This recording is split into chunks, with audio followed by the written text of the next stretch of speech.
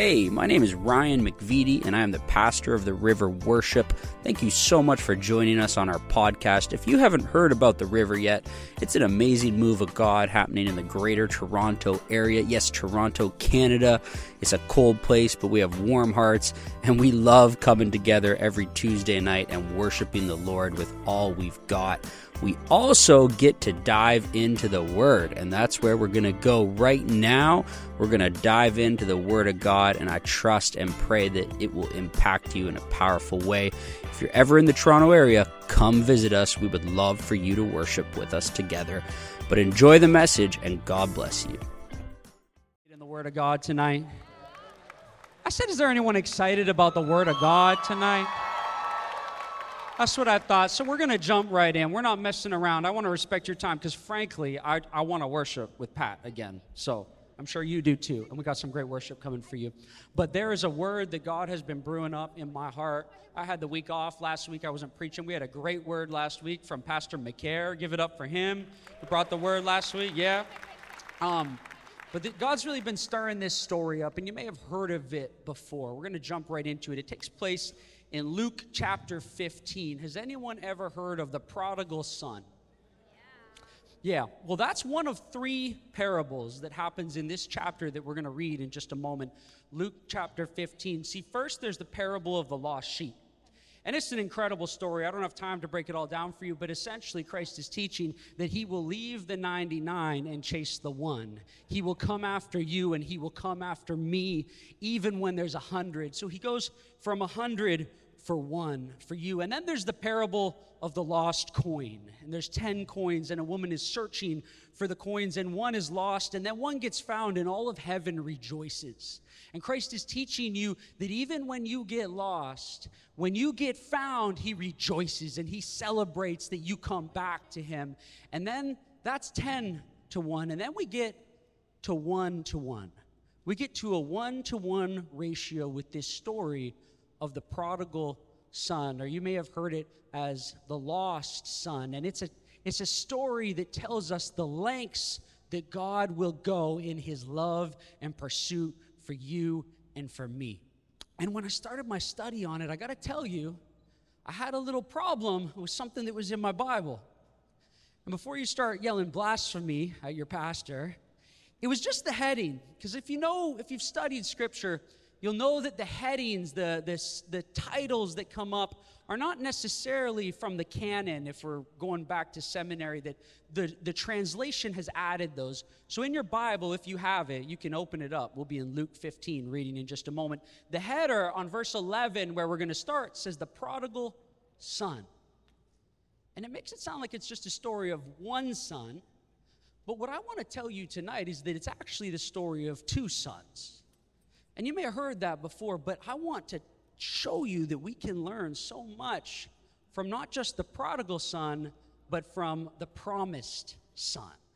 And you'll learn what that means in a minute, the promised son. See, there's the younger son who becomes the prodigal, and there's the older son who becomes the promised son. And why am I giving you all this context before we get in the word?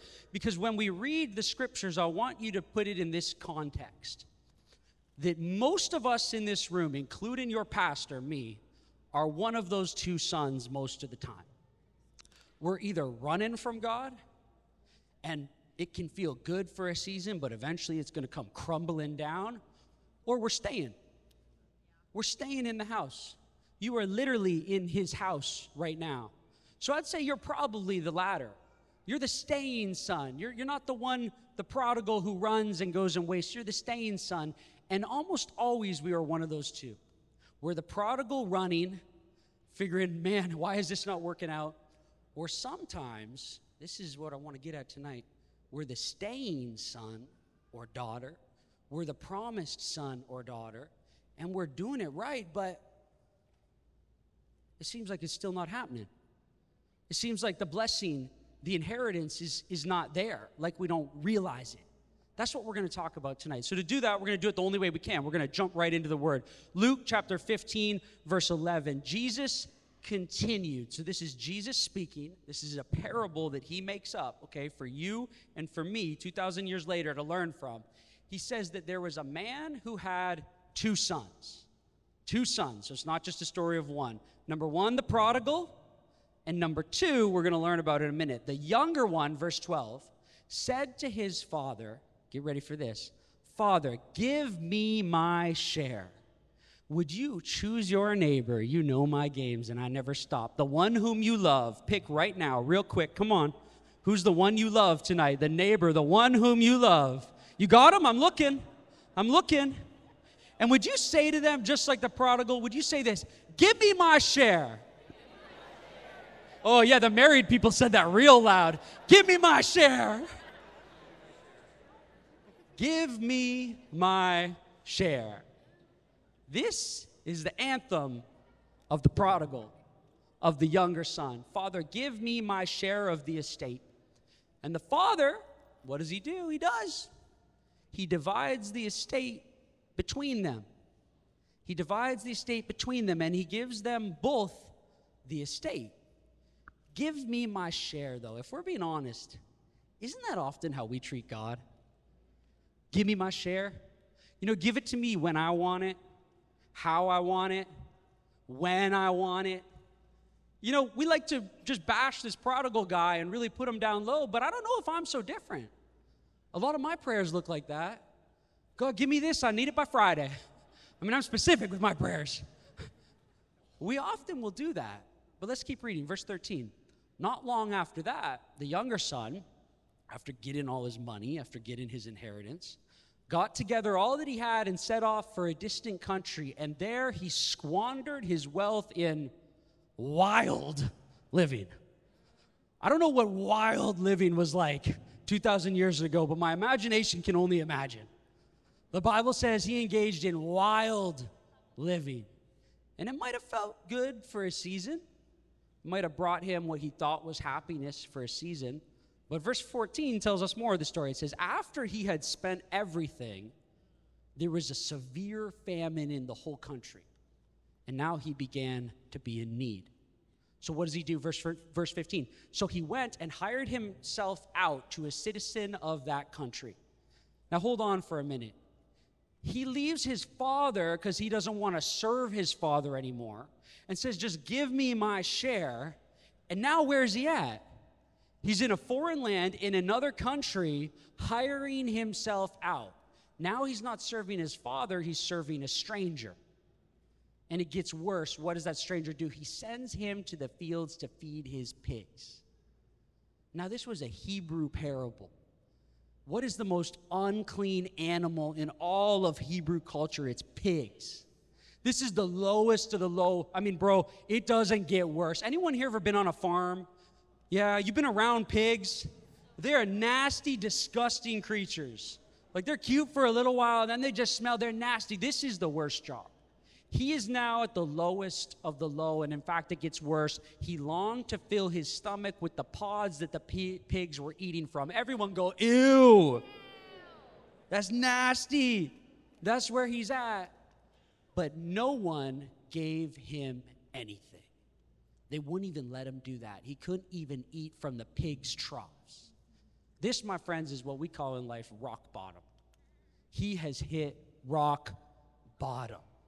Sometimes God will allow you to get to rock bottom so that what it said in verse 17 will happen. Verse 17, when he came to his senses, he said, wait a second, how many of my father's hired servants have food to spare, and here I am starving to death?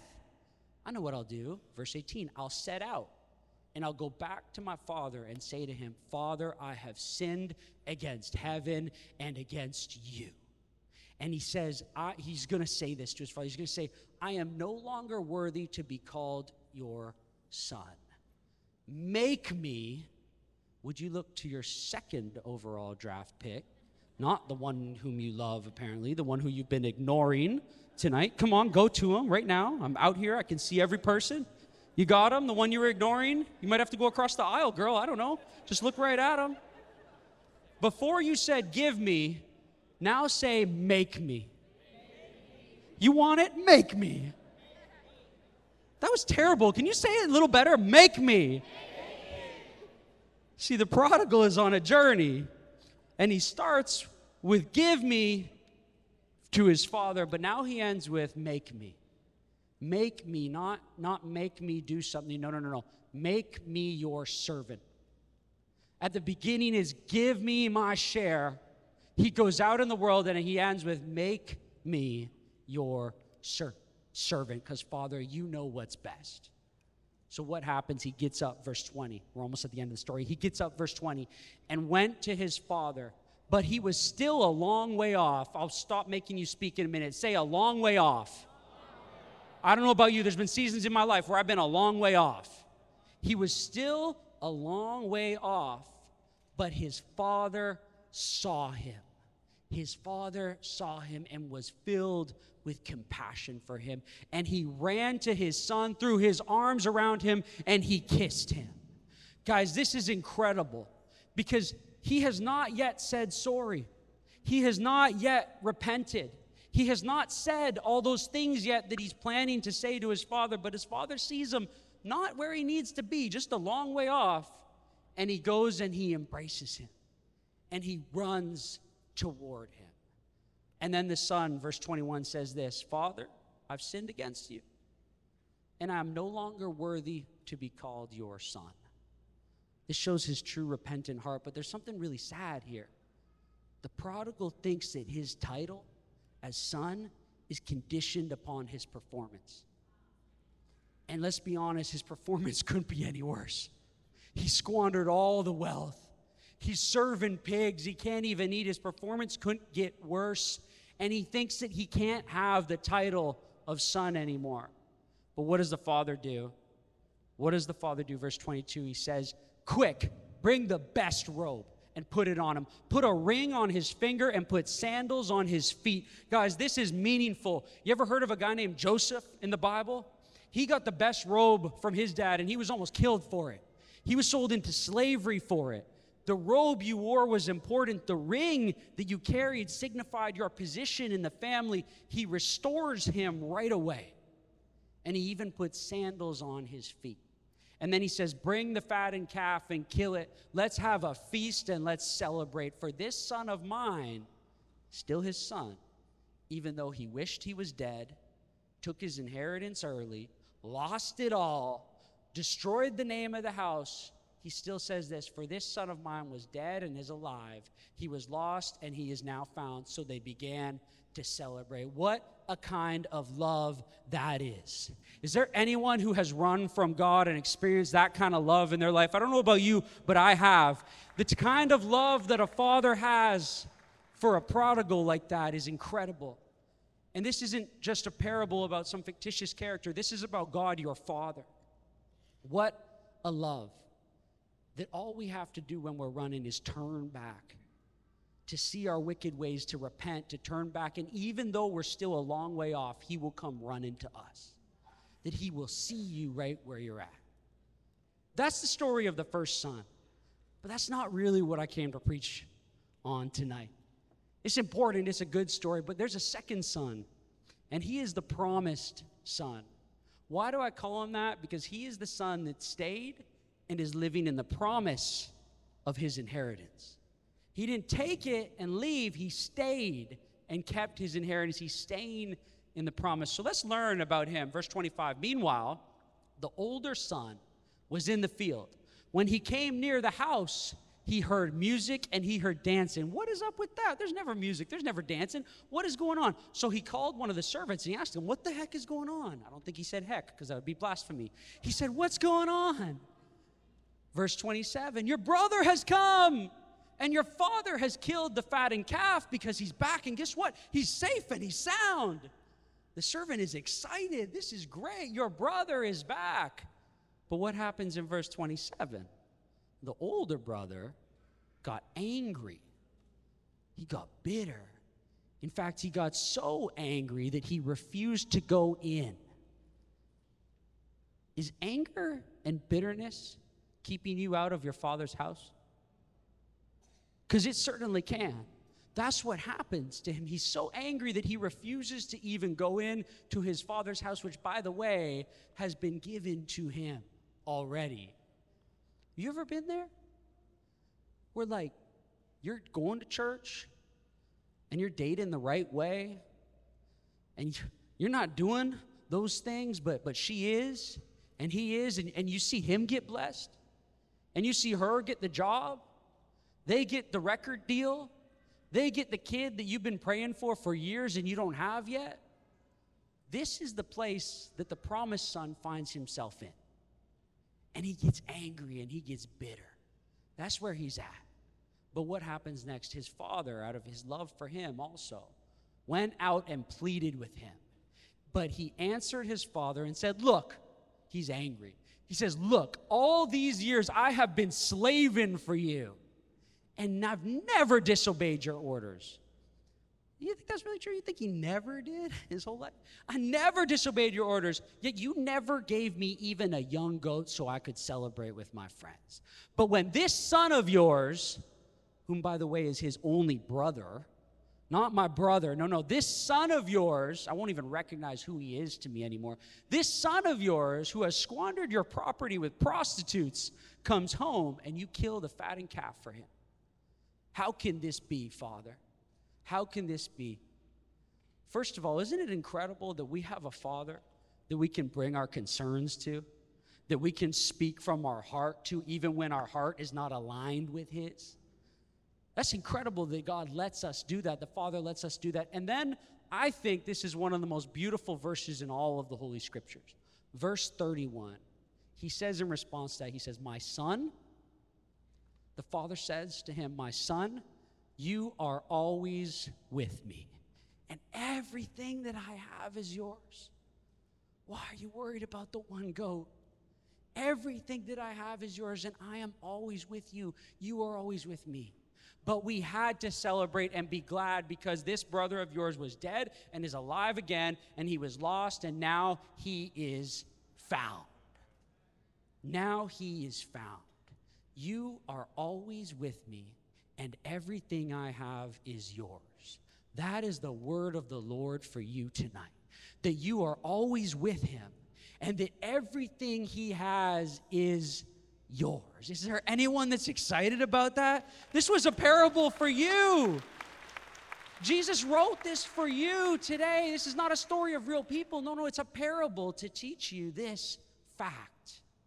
That's something to get excited about. That's the two best things in life, to have the presence of your heavenly Father and then to have access to all that he has. Everything he has is already yours.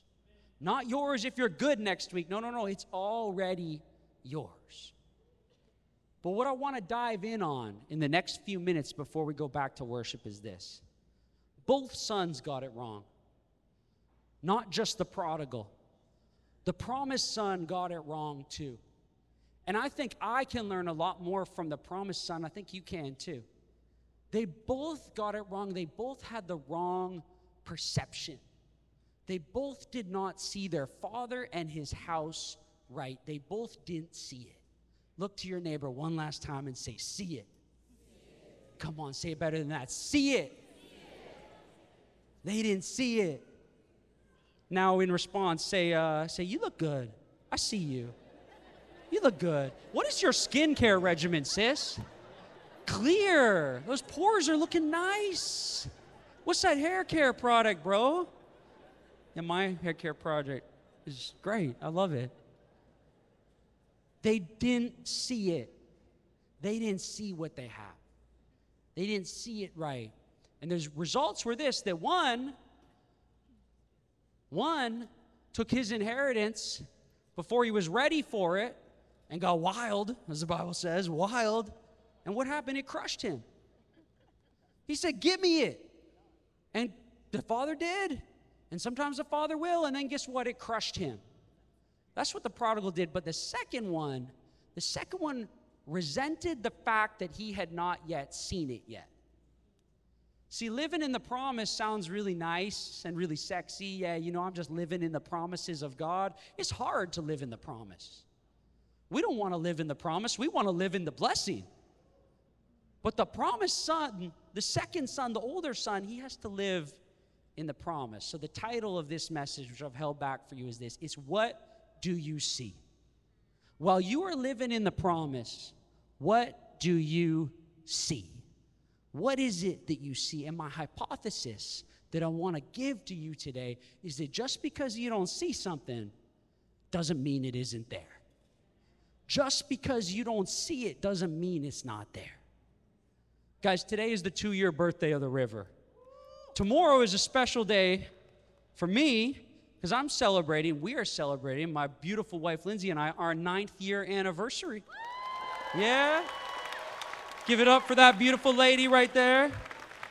If y'all knew me, not the stage me, if you really knew me, you would give her a better applause than that. Because sticking with this guy for 9 years, whoo. I mean, I don't have any money and I'm not good looking, so you know she's the real deal. She's the real deal. We're celebrating 9 years, and she spoils me all the time. She's the best, truthfully, and she's a really good gift giver. She is. Like, her gifts are on another level. Last year, she gave me something I had been wanting for a long time. She gave me the AirPod Maxes. You know what those are? These are like the $700 AirPods, okay? These are not the cheap ones. This is a nice gift. She got me this for my anniversary, and I loved them. I used them every day. I used them in the gym the 2 times I went last year. I used them both times, and they were great. You know, they distracted me enough to stay off the treadmill. They were great. But in all honesty, I use them a lot. I use them while I'm studying to preach and preparing a sermon, and I love these things. And then something happened to me. I went to a gym, and I was using them there. And then I went home and got on with my day and got on with work and everything else. And then at night, I realized, hold up, I can't find my AirPods. My AirPod Maxes are gone. So you know you do what you do, right? You're like, okay, where was the last place that I saw them? That's what you do when you lose something, right? And I go, okay, well, I remember it was at the gym. Oh, but wait a second. I had my bag open, and I left it on that bench in that open space. So I know exactly what happened. Somebody stole them. And then I start going through my head of who the person is. It must have been that guy. He looks sketchy. It must have been her. No one would suspect her. It's always the little one. She probably did it. She ran by and grabbed it. It must have been her. And I'm working through all these scenarios in my head of who stole my AirPod Max. It's very pastoral of me, very Christian. And I'm getting all accusatory, and I'm going to that gym, and I'm giving people dirty looks. And I'm looking in their bag a little bit to see if there's any AirPod Maxes. And I'm looking everywhere. And all this time, I'm hiding this from my wife because this was the gift that she bought me. And I wouldn't tell her that I lost it. So I don't tell her, and then finally I do, because I'm like, you know, when you're a husband and you don't know what to do next, you just go to your wife, okay? It's good advice. They're smarter than us females. I've learned that a long time ago. You just do that, okay? So I did that. I went to her. I said, babe, this is the situation. Someone stole my AirPods. And she says, are you sure someone stole them? I said, woman, someone stole my AirPods, and I'm mad about it. Marital advice, never call your wife woman. Never really works well, ever. Even your girlfriend, just stay away from that. And she goes, well, have you looked for it? Have I looked for it? Of course I looked for it. I looked for it in my gym bag, and it's not there. She said, well, have you looked elsewhere? No, I told you, woman, it got stolen. And she says, can I look for it? Sure, but you're not going to find it because this guy stole it. Next day, phone call. Hey, babe, guess what? I was in your closet today, and guess what I found? Your AirPod Maxes. They were right there all along, but I didn't see it. You know why I didn't see it? Because I didn't seek for it. Instead, I've had a preconceived notion in my mind which made sure that I shared no part of the blame. Because if somebody stole it, now I can blame it on them. But me lose something? Perfect me? No. That could never be the case. I didn't see it, but that doesn't mean that it wasn't there. Here's the principle in this goofy story I'm sharing with you. What you see will always be determined by what you seek. Always. So if I seek a narrative that someone stole it from me, I will never even see it in the back of my closet. What you see in your situation will always be determined by what you seek. And that's how us humans do. We draw verdicts and then we collect information to support our verdicts. It's the opposite of a court of law. In a court of law, it's the opposite. You collect the evidence, you test the evidence, and then you come up with a verdict. No. We make a decision. This is the way it's going to be. It's always going to be that way. And then we view everything that happens to us in that light. In philosophy, they call it confirmation bias. We want to confirm our biases all the time. It's what we as humanity do. And there's nothing more true than this statement in life that what you seek, you will find. Seek a narrative that your Father doesn't love you and doesn't give you anything and would never give you a goat. And that's the reality that you'll find. You'll completely miss the fact that you don't need the little skinny goat because you've had 1,000 goats given to you. What you seek is what you will find. I got real convicted about this principle in my life back a few years ago because I would seek God 1.5 hours out of the week, Sunday morning. Okay, I went to Pentecostal church, let's be honest. It was like 3.5 hours, okay, on a Sunday. But that's it, 3.5 hours out of the week. And then I would get real frustrated with God, the other 166.5, when I couldn't see him. And you know what I felt him say to me when he said, you'll see me when you seek me. You see me for those 3.5, and then you're mad at me while you're seeking other things for the rest of your week.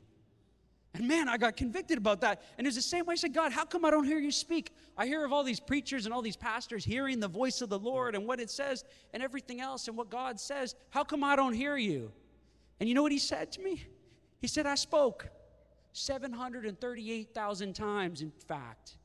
Over 66 books in something called the Bible. But you don't like what it says, so you want me to say something new and something different, Ryan. Woo! Go preach, God. Have some mercy on me. See, what we seek is what we will find. And in our passage in this parable, which was made for us, this is a story made, tailored for us. The question becomes this. Here's the question that those two sons had. This is everything. If you hear nothing else, hear this. The question becomes this. Do we seek first our kingdom? What we want? Gimme. Do we seek first our kingdom or the Father's kingdom? Because the answer to that question will determine everything in your life. There's this passage, you likely know it, Matthew chapter 6, verse 33. But seek first the kingdom of God, that's your Father, and what? His righteousness, and all these things will be added on to you. But only if we seek first the kingdom of our Father. Neither of those boys, neither of those sons were seeking the Father's kingdom. Not the one who left and got wild, and also not the one who stayed. He was resenting the fact that it was still his Father's kingdom and not his kingdom, even though he had been given everything that was in that kingdom. What you seek is what you will find. See, both of them were operating under this thing that we do today called self-help. Anyone ever heard of self-help? Anyone ever read a self-help book? I have. You're not going to get judged. Self-help books. We live in a self-help society today. If you go to Chapters, Indigo, Barnes & Noble, wherever you get your books, you're going to find 99 books on self-help. Let me just give you a little news flash. If just one of them worked, there wouldn't be 98 others. But we live in this self-help culture of that we have to save ourselves. We have to help ourselves. What I want to tell you tonight, that just like the prodigal, if you want to be saved, if you want to find peace, if you want to find provision, the only way to do it is to go back to the one who made you. We got to go back to the one who made us. It's not self-help, it's God help. Literally, God help me. It's God help that we need. It's our 2-year anniversary, so I got to give some shout-outs. There's a guy over here. He's not texting on his phone. He's listening to the sermon. He's our music director, Jonathan. Would you give it up for him? This man has music directed over 800 songs for you in 2 years. And as a result of being married to the river, he's still single. Wink, wink. Just letting you know that. Just throwing that out there. Whatever happens, happens. I got to tell you a quick story about him. I met him just over 2 years ago. And Jonathan, I don't know if you know too much about him. He's hating every second of this, I guarantee it, which makes me love it. He has 2 postgraduate degrees in classical music from the Tchaikovsky Conservatory. This is like the top music school in the world. This guy is literally a musical genius. He's incredible. I hope you're thankful for him because I'm thankful for him. And I approached him. Yeah, give it up for him. I don't know what the heck he's doing at the river, but I'm thankful for it. I went to him, I said, hey, dude, what do you think about a really crazy, modern, loud worship night to a classical pianist? Sure, I'm in. Let's do it. And he's been all in ever since then. He's amazing. But, yeah. But there was one weird thing about him, if we're being honest. We had our first meetings, then we had our first practices, and he was doing great, and, he was really learning all this and just taking to it, like, so quick and so well, and then leading others and teaching others. But he did this weird thing. He carried his backpack with him everywhere he went. I mean, like, you go to the bathroom, Jonathan's got his backpack. You go to lunch with him, he's got his backpack. He was like Dora the Explorer. The backpack was with this dude everywhere he went. And if you've come to the river a lot, I tell you that I'm a professional worst-case scenario creator in my head. Like, I can tell you 10 ways your day tomorrow is going to be awful. But I'm not going to do that because I'm a pastor. That's just what I do. So I was like, it's kind of weird that he always has his backpack.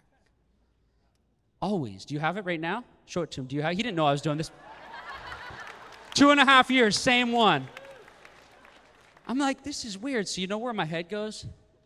I bet you he's got drugs in there. No. I can almost guarantee you he's got drugs in there. Is our music director a drug dealer? Is he giving drugs to the team? Is that why they're so, ready to go and amped up? So I did the pastoral thing that any pastor should do. I waited till he wasn't with his backpack. I zipped that bad boy open. I'm getting ready. Take pictures of the evidence, the drugs, I'm going to be a snitch. And then there's, what? There was no AirPod Maxes. Yeah, it wasn't you who stole them. That's true. I know you wouldn't do that. There also was no drugs. So I was very relieved. I was like, this is amazing. And what I found out is that there was only one thing in there. There was his laptop, which is right there. And I'm so relieved at this, actually. So I go to him, and I'm like, Jonathan, I got to confess to you. I thought it was really weird. I thought you were a drug dealer, so I opened up your bag while you were gone. And I found that all that was there was your laptop. My bad. Please forgive me. And I asked him, why do you carry your laptop with you ever? He says, dude, because my entire life is on that laptop. All my music, all my arrangements, all my Ableton stems, all my everything is on that laptop, so I'm not letting that thing out of my sight. He loves and cherishes that thing so much. Heaven forbid, Jonathan, if anything ever happened to that laptop, heaven forbid, okay, and it broke down, which means the river would be postponed, and it stopped working, what would he do? This is where we get to a point with my silly story. What would he do? Would he try to fix that laptop himself, or would he take it back to the one who made it? He would go so quick to the Apple store. He doesn't drive, so he'd call me. He'd be like, Ryan, I got to go to the Apple store. I'd be his Uber. And we would go straight to the Apple store. We would go back there. Why? Because that computer is important, and he values it, and it comes with something called a warranty. A warranty. And he would go there, and we would get it fixed. Years ago, I bought a brand new iPhone. iPhones are expensive now. Let me just do a little survey. Who here has an iPhone? Blessed people, smart people. Y'all are you're living life right. Who here has an Android? Don't come back next week. Y'all are weird. What? You're so vocal about it, too. You guys mess up every group chat that I've ever been in. I just want blue messages. Why are they green? I don't need WhatsApp. I don't like it. Sorry, I'm venting. Back to my story. I bought an iPhone, and it was expensive, and it was brand new. And I was wearing a hoodie because I'm a cool pastor, and cool pastors wear hoodies. And I was getting into my Mustang, my car that I used to have, and it's really low to the ground. And I got in, and I kicked that manual transmission into reverse, and I started rolling back, and I heard.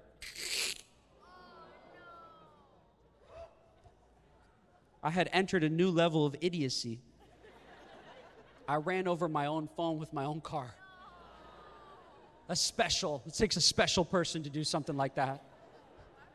And then it hit me, hold on, wait a second, praise the Lord. This is not a bad situation. AppleCare.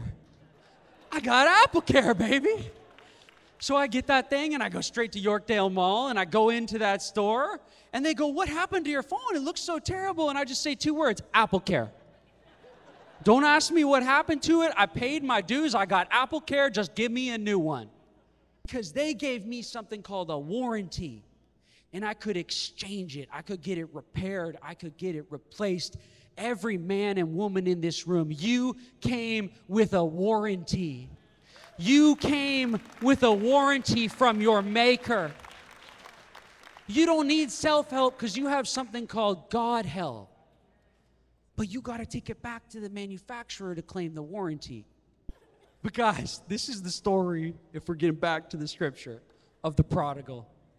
He goes for self-help. He says, I got this. Just give me my blessing. I can do it. I can help myself.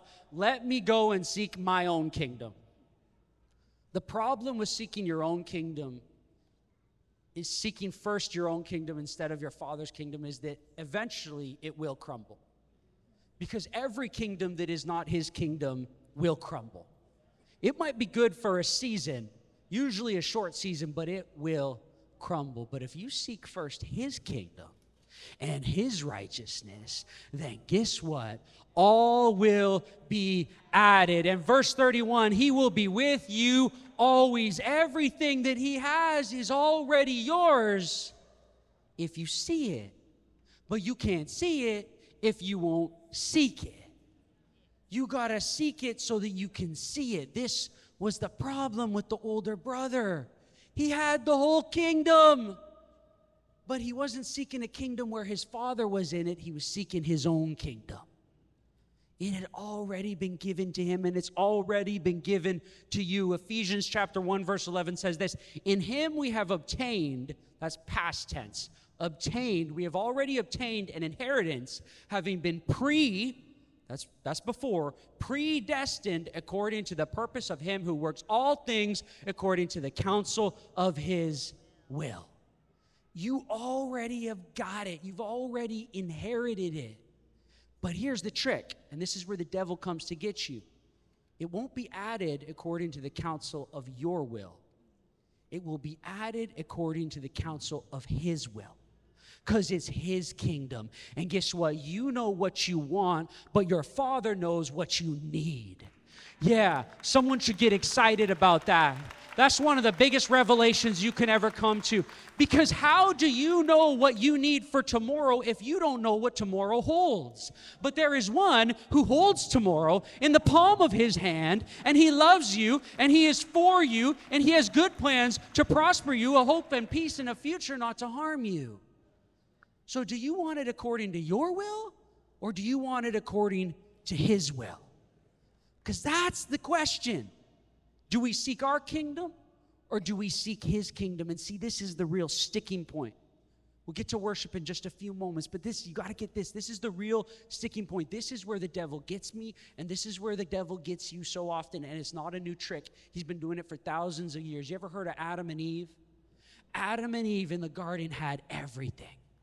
They had the whole kingdom. It was, in fact, perfect. And they only had one little rule. You know it, one little rule. There was one tree called the tree of knowledge of good and evil. One tree that they were not supposed to eat from. And enters this character, the serpent, who we later find out is personifying the enemy, the devil. Enters the serpent, and he goes, you know, your God is being pretty stingy. You know why he's not letting you eat from that tree, the tree of knowledge and good and evil? Because he doesn't want you to be like him. He doesn't want you to be like him. Don't you, Eve, want to decide for yourself what is good and what is evil? Y'all ever wondered why it's called the tree of the knowledge of good and evil? Because that's what it all came down to.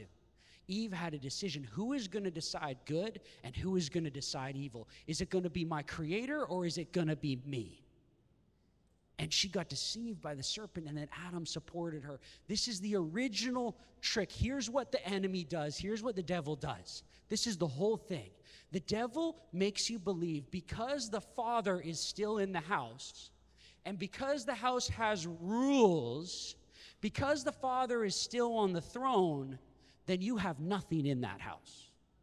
That you are slaving away in the fields. That you don't even get one little goat. Eve had the whole stinking garden.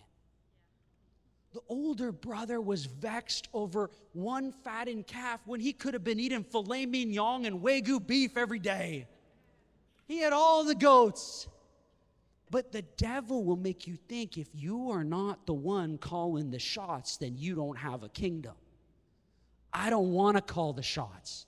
I want my Father to call the shots. Because I've tried driving my life and I ended up like the prodigal. Just because the Father is in the house doesn't mean it's not your house. I went to school about 10 minutes from where I lived. This is a long time ago, kids. I wouldn't do this today. I walked to and back from school every day for many years. My parents trusted me to do that. In the snow, uphill, both ways. So we always tell it. That's what your grandpa says, right? And, I would often bring friends with me. I was like, hey, bro, you want to come back to my house? We'll play some street hockey. We'll play some Nintendo 64, GoldenEye, Super Smash Brothers, where my 89, born in 89 people at. The best video games of all time. Young people are like, what's GoldenEye? That's weird. Don't worry about it. When I would invite them, you know what I would say? I would say, hey, do you want to go back to my house? I didn't say, hey, do you want to go to mom and dad's house? That would be weird. But guess what? It was mom and dad's house. I didn't pay for nothing in that house. I didn't pay a single bill when I was 8 years old. But it was still my house. Just because the Father was in it didn't mean it wasn't my house. But the devil wants you to believe that if the Father still lives, you haven't received your inheritance yet. That's what this story about these two boys is all about. If the Father still lives, then I haven't seen my inheritance. Here's the trick. Here's the whole thing. Your Father is the inheritance. Your Father and His presence, that's what the inheritance actually is. It's not the blessings. It's not the stuff. But if we're being real, it's not the blessings that we want. Pause. Hold up. You're like, preacher, you had me until that. I do want the blessings. Lord, here am I. Give them to me. In fact, you can park the Lambo right here. Like the Lambo will fit right here in the driveway. And the swimming pool in the back, the waterfall will go right here. We will go right here. To tell you the truth, those aren't the things that will make you happy. What will bring you peace and contentment and fulfillment and joy is not the blessings from the Father. It's the presence of the Father. It's the presence of a Father who will come out running after you, who will come out chasing you down even though you were a prodigal and you wasted it away. It's a Father who will come out and plead with you even when you're acting angry and bitter over petty little stuff. Like she got the car and I didn't. Like he got married and I didn't. Like she got the job and I didn't. There's a Father that still comes after you. But the question is, do you see it? Do you see it? And you can't see it if you won't seek it. Worship team, y'all can come back up here. I'm about to close. But I'm not done yet. The question is this. Y'all are clapping. You're like, praise the Lord, He's done. Pat's coming back up. That's fine. For him, I'll take that. Anyone else, that's weird. The question is pretty simple. Is do we seek our kingdom or do we seek His kingdom? Because Matthew 6 promises you, if you seek first the kingdom of your Father, of God, and His righteousness, then all will be added. But only if you seek His kingdom. Not if we seek our own kingdom. Guys, both of these sons were lost. Here's the saddest part of the story. This is the worst part of the story. Both were lost. You can play those holy keys, Jonathan, because this is sad stuff. Both sons were lost, but only one got found. And he wasn't the promised son. He wasn't the staying son. He wasn't the one in the house. It was the prodigal that got found. Because the prodigal saw, it's not about give me. It's about make me. It's not about, God, what I can get from you. It's about, Father, make me like you. Make me your servant. Forget that inheritance. I don't need it anymore. Forget the stuff. Forget the blessing. I lived wild. It was good for a week, and then I lost everything. And and no one loved me, and no one cared for me except you. He went from give me to make me. As parents, where are my parents in the room? Put your hands up if you're a parent. Your job is not to give your children a life, it's to teach them how to make a life. It's to teach them how to make a life. That is what your Father wants to do for you, your heavenly Father. He wants to make a life for you. And He has already given it. This was the saddest thing about the older brother. He already had it. He just didn't see it because he didn't seek it. Stand up on your feet, please. Guys, you have an opportunity right now tonight. I know you got work tomorrow. I know you got school tomorrow. I know there's things to think about. But if we're being honest, if I'm being honest, there's areas of my life where I have stopped seeking first His kingdom and I've started seeking my kingdom. You have an opportunity right now to realign your heart. I have an opportunity to go and say, Father, I have sinned against heaven and I have sinned against you. Make me your servant. That's what you can do right now, right here tonight. And when you do that, He replies, He goes, no, no, no, no. You're not a servant. Here's the best robe. Here's the best ring. Here's sandals on your feet. I love you. Your title as daughter or son is not based on your performance. It's based on your belief. So we get an opportunity right now to seek first the kingdom of heaven. And if we will do that, then I will promise you this: all will be added. Let's seek Him tonight.